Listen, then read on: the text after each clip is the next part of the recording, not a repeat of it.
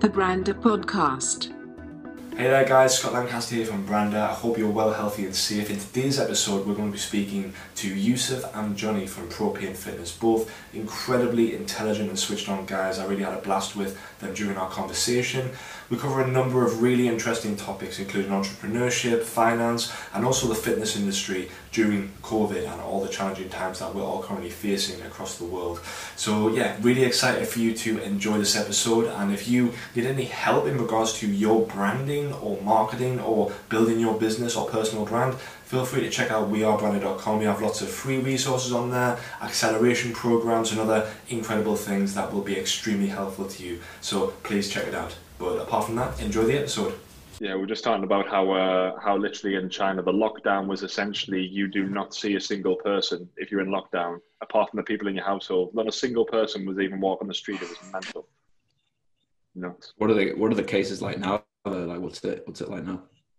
It is literally it's quite normal here, to be honest with you. Like the gyms were open and stuff, and I'm training in jiu-jitsu, so we've been sort of rolling around with each other, which you can't really get any sort of closer contact than that, really, you know. So it's pretty much back to normal. We had one case a couple of weeks ago, but it just kind of got shut down. And then China, man, they literally do not take any shit. They don't mess around, do they? I feel like in the UK it's just been like one toe in the water the whole time, and now we're sort of still in this semi, like no one's really sure. That's it, man. I was listening to, I'd love to hear your feedback on this. I know I've got other things I want to chat to you guys about, obviously, but like with the whole Boris Johnson thing, obviously I haven't been in the UK and sort of getting the full wind of it, but like within China, it was basically, right, stay in your house, that's it. Like you can go out for food every 3 days, and that's it. That's all you do. And there was no, like me being a Westerner, I was like, this is fucking bullshit. I was literally like cursing to my girlfriend. I was like, this is bullshit. Like, why can't we just go out? Like, it can't be that bad. And then she's like, no, seriously, Scott, we need to stay inside. Like, you don't have a choice. And then when I heard sort of the UK's communications, basically, it was just completely different. It was like, well, you can do this, but only if you're this age. And it was just like so confusing. There was so many different versions. I'm not surprised that people got confused and frustrated, though. You know, I mean, what about from you? Were you watching some of the Boris's broadcasts as well? Like one or two, and I just got frustrated and shut off. But yeah, I exactly this. Yeah, I think you hit the nail on the head. It was just like, okay, don't leave the house, but do if you're going to work, but not if you work at home, and make sure. And it was just so many conflicting constraints that I think people were just like, oh fuck it, like we'll just do whatever. I think some people think it's like, some people think it's deliberately confusing, don't they? I think that my view on it is just that it's no one really knows what they're doing, and everyone's like trying their best. Like, and you know, because there's no like rule book, is there? There's no like, oh well, this happened 2 years ago, we did this and it worked. It maybe happened 100 years ago to this degree or something like that. So I don't know. I think it must be difficult from the government's perspective, because they say something, and then there's like an adherence rate to that as well. So it's like whatever they say, there's not going to be 100% adherence to whatever the rule is. So they've got to factor that in whenever they're setting guidelines. So it must be different. I do not envy being anyone in the government right now. Yeah. I think it must be very difficult to manage. Well, let's face it. Like politicians don't exactly have the best, the best job in the world anyway when it comes to, public relations. And to literally say, right, okay, today, guys, we need to tell the entire nation, like, you need to stay in your house and basically just be bored for fucking until we say so. No one wants to be that arsehole, right? So to be fair play to Boris for actually stepping, like, obviously he needs to do it anyway, but it's nuts, man. It's a crazy situation, but I feel like, and this is my sort of, and I'm sure you guys are the same, being in business, there's always a silver lining. I feel like we're going to come out of it stronger. Well, a lot of us are going to come out of it stronger, to the case that, obviously, I know that you have you guys are both very, very heavily into fitness anyway. I'm not as heavily into fitness as you guys. I like working out, but I was even going crazy because I hadn't been to the gym in like 2 months. And I was going so mental to the point. My bathroom in my old apartment in Beijing, where I was, is about 1.5 meters by 1.5 meters. So really, really small, the accommodation, right? I was doing a workout in my bathroom with the shower on to try and kill as much sweat as possible, just so I could try and like lose a little bit of weight, because man, I was looking a little bit tubby. I'm not gonna lie. I've luckily burnt it off now, but yeah, man, it was bad. Could hardly Step recognize count on Apple Health just going to like 100 a day or something. Just walking to the bathroom and back. There'll be no floor left. There'll literally be no floor left. One thing I wanted to chat to you guys about. Sorry, Johnny, what were you going to say? No, go ahead. Yeah, I wanted to get into, because obviously I think I spoke to Yusuf very, very briefly on a Facebook comment ages ago about Ramadan, I believe, and I also sort of was supposed to connect with you, Johnny, probably about 2 years ago when we sort of crossed paths in the gym, and obviously, good things come to those who wait. It was one of those things where I really wanted to kind of find out how you guys transitioned from what you were doing, because obviously, Yusuf, you're in the medical industry. Johnny, you're kind of like have a background of powerlifting. How did you guys sort of merge together and come together to create, Propane Fitness? Like, how did you kind of come together to do it? Sure. So are we rolling straight into this podcast, by the way? Oh man, literally as casual as you like. We have been going for the last 10 minutes. We are in. Oh wow. Okay. Fine. I'll have to look back all the offensive, racist stuff that I was just saying. So yeah, this was actually so all the propane stuff kind of preceded the other things. It was like almost like Johnny and I had kind of our parallel lives, which were the family expectations of going to work in a corporate job like a good boy and doing all the kind of stuff that's expected of you. And propane was just really a sounding board for our ideas, just in blog form. And it wasn't intended as a business. It was really just like a project of like getting frustrated at the conflicting information. We were talking about conflicting guidelines before. The same thing exists in fitness, where you just can't get it. Well, at least 10 years ago, you just couldn't get a clear answer online of like, how do I gain muscle? How do I lose fat? So we just thought, well, let's just create a blog to have as a sounding board really for our thoughts. Over time, the landscape was quite different, as you know, back then in terms of ranking on Google. We were ending up ranking on Google like on the first page for like hypertrophy and stuff like that. So we started to get a few inquiries, and as a result, we just started to think, well, actually, maybe this is something we need to systematize and actually turn into an offer. We made a whole bunch of mistakes, which we can talk about as well, but it did hit a turning point where we were like, actually, this is starting to be more lucrative and a better lifestyle than the corporate jobs that we're working. So we kind of transitioned, and Johnny's gone full-time, quit his corporate job. So did I. I went to do a little medical degree in between, and that's where we are now.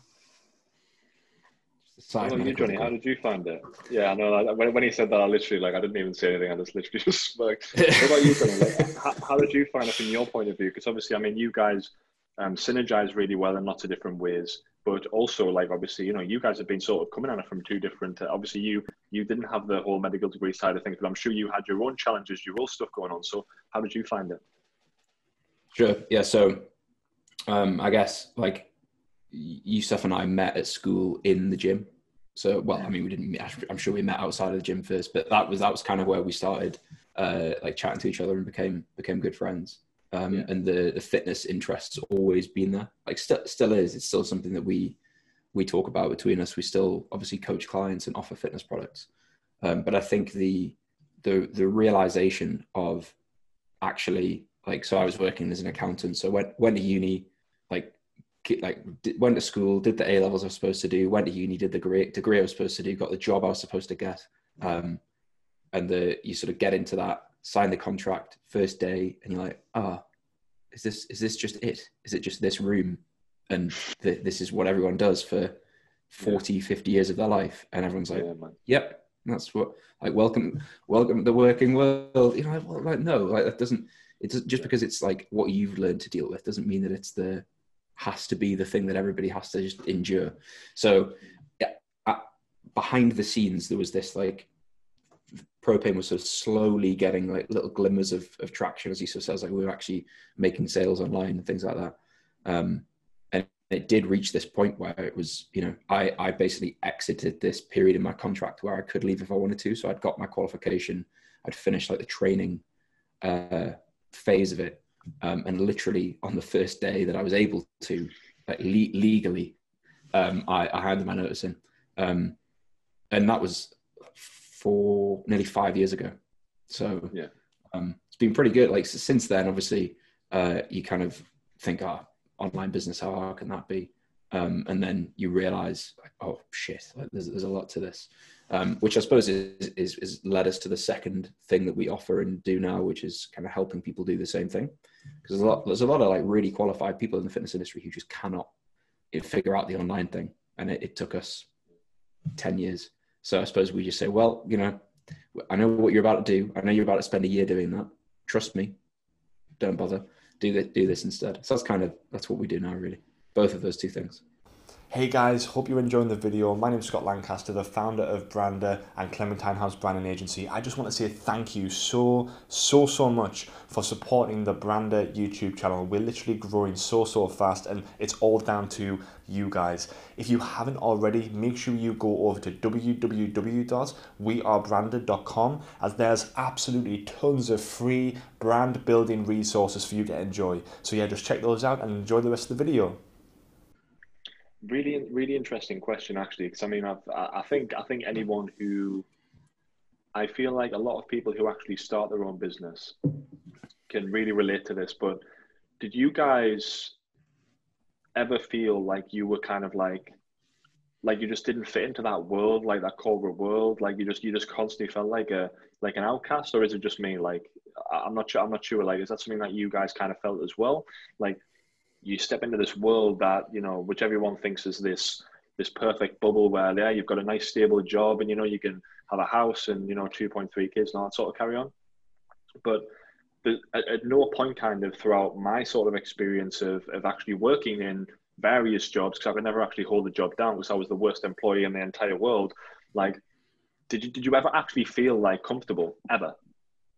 I think that's a really good question. And Johnny and I have talked about this, where we just came to the conclusion that people who can tolerate kind of that description that you've just gone through are actually more imaginative and more mentally flexible than we are, because they're able to suspend reality and completely change the constraints to be like, this is the framework that I'm operating in now, and I'm not going to question anything outside of it, and I'm just going to get on with it and do and it's like, I think the thing that drove us to quit was not so much the pull of propane, but it was more just the pain of not being able to fit our heads into that mindset. And for me, it was actually looking at my boss and thinking, this guy is 10 years my senior, and if I work hard for 10 years doing this, I'm going to be in his position, and he's miserable. So why, so if you just kind of extrapolate, I was like, well, I have to make a change in the trajectory. Otherwise, like, I know exactly where I'm going, and I'll be on maybe 20 grand more, but still miserable, still in the same room, just telling the equivalent of me what to do. And so actually for us, it was more of just a rumbling sense of pain of like, we need to do something about this. What about you, Johnny? Yeah, the same thing that Yusuf just said. So where I worked, I could see, like, literally in the same room, people who'd been there for 10 years, 20 years, 40 years, 30 years, I guess. And the default was just complaining generally. Like, you go to a social, you go to like Friday night beers after work, and all everybody does is just complain about what they spend all their life doing.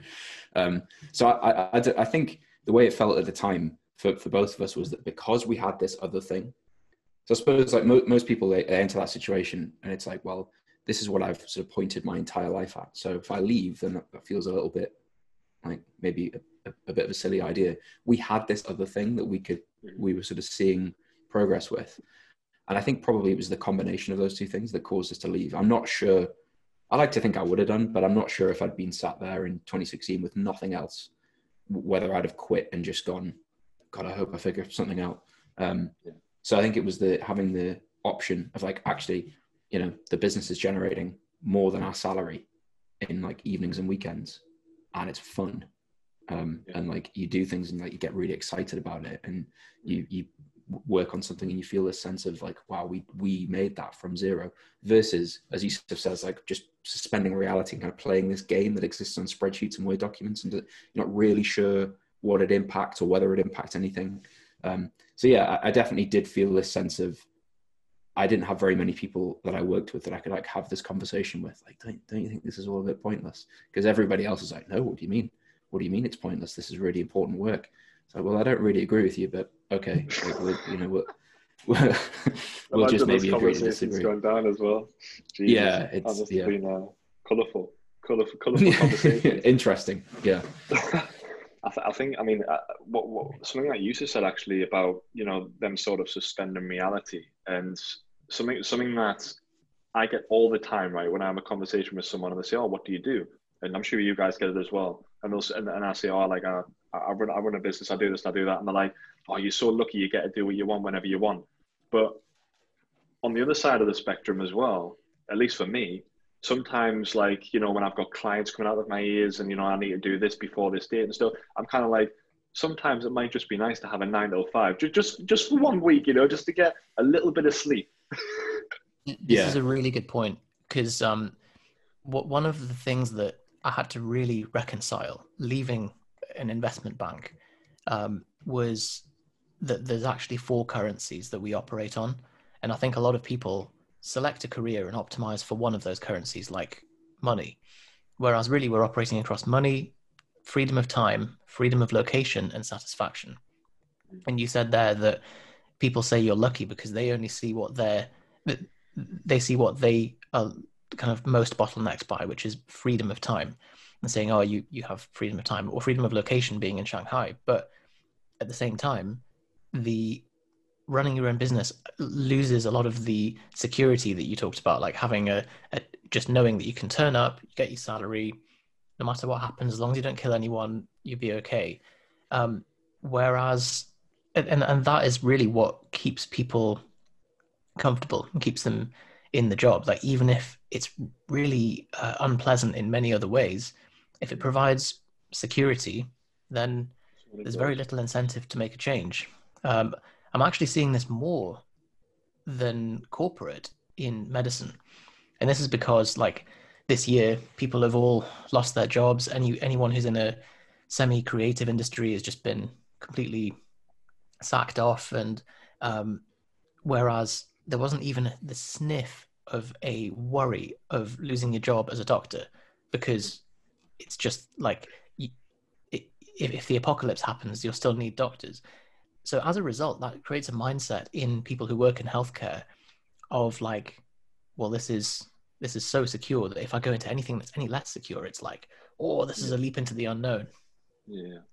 This is something that you mentioned there about those sort of 4 pillars, so to speak. I'd be really interested to know if you had to choose one. So you might have to remind me, Yusuf. Freedom of time, freedom of location, freedom of sort of finances, and what was the other one again, Yusuf? Which one did you mention? What? Satisfaction, but actually security could come into that as well. Yeah. So even if you had to choose out of those 3 then, so location, time, and money, which one would you guys choose out of those 3 if you had to choose one? Johnny? I've been hot potatoed here. Yeah. Okay. No, it's all right. It's all right. I'll answer. So I think it would be time. Just, I guess, the very cliched thing that it is the only thing that you have that is like truly finite. So I spent a lot of time in the corporate world, kind of doing things that I felt like, well, you know, I could have really finished at midday here and gone home and been able to spend that time in other ways. So probably that, but I think to sort of circumvent the question, time and money and location all kind of become less relevant if you have a lot of satisfaction in what you do. Because I know a lot of people who I think everyone kind of bangs the entrepreneurial drum and everyone should quit their job and all that sort of stuff. But I do know people who work what I would consider to be fairly mundane jobs, but they're really good at it and they get really well, they're rewarded very highly for it, and they have a lot of autonomy in what they do, and they wouldn't quit they wouldn't even consider quitting, because they're considered to be one of the high performers in their circle. So probably satisfaction can almost make the others less relevant, because you've got to spend your time doing something. You've got to earn money from somewhere if you want to kind of operate in the real world. And you've got to be at somewhere to do it. So those things kind of become less relevant with satisfaction. But I think I would pick time, just because it's the thing that you don't get back ultimately. Yeah, that is a very, very good answer. Yusuf, now that you've had a little bit of time to think about your answer. And that's a good point as well, that like if you're like the people rag on the like, oh, if you're an employee, you're a slave kind of thing. But actually, like, there are people who are masters of their craft and they work in an employee structure, but actually that they're compensated so well for it, and they're at the top of their game. And so I think it's horses for courses, isn't it? But I'm going to probably circumvent the question as well, which is that money and time I see as equivalent. Like, you can buy time with money. You can't buy money with time. Well, no, sorry, you can do both, of course, but you can only buy money with time in a very kind of linear way, unless you do something leveraged. So if you have a large amount of either, you can generate the other. Yeah. But the question is how much money, because you can't scale time, you can't stack time. You can only take the current time that you have, but it's not something you can save up. So if you have enough money, then you can just retire, and then you've bought the time as well. So I suppose I suppose what your question is a job which provides you a decent income but not enough to retire, in which case I would choose the time. Yeah. Does that make sense? Probably finish you right. Yeah, man. It was literally like when answers are far better than what you actually expected, it can only go one way. So I really appreciate you guys putting in so much thought. To kind of run it back to the fitness industry, because obviously that's where you guys have been sort of playing for so long.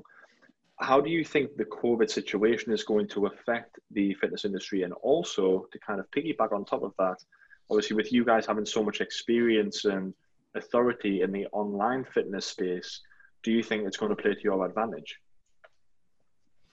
So I think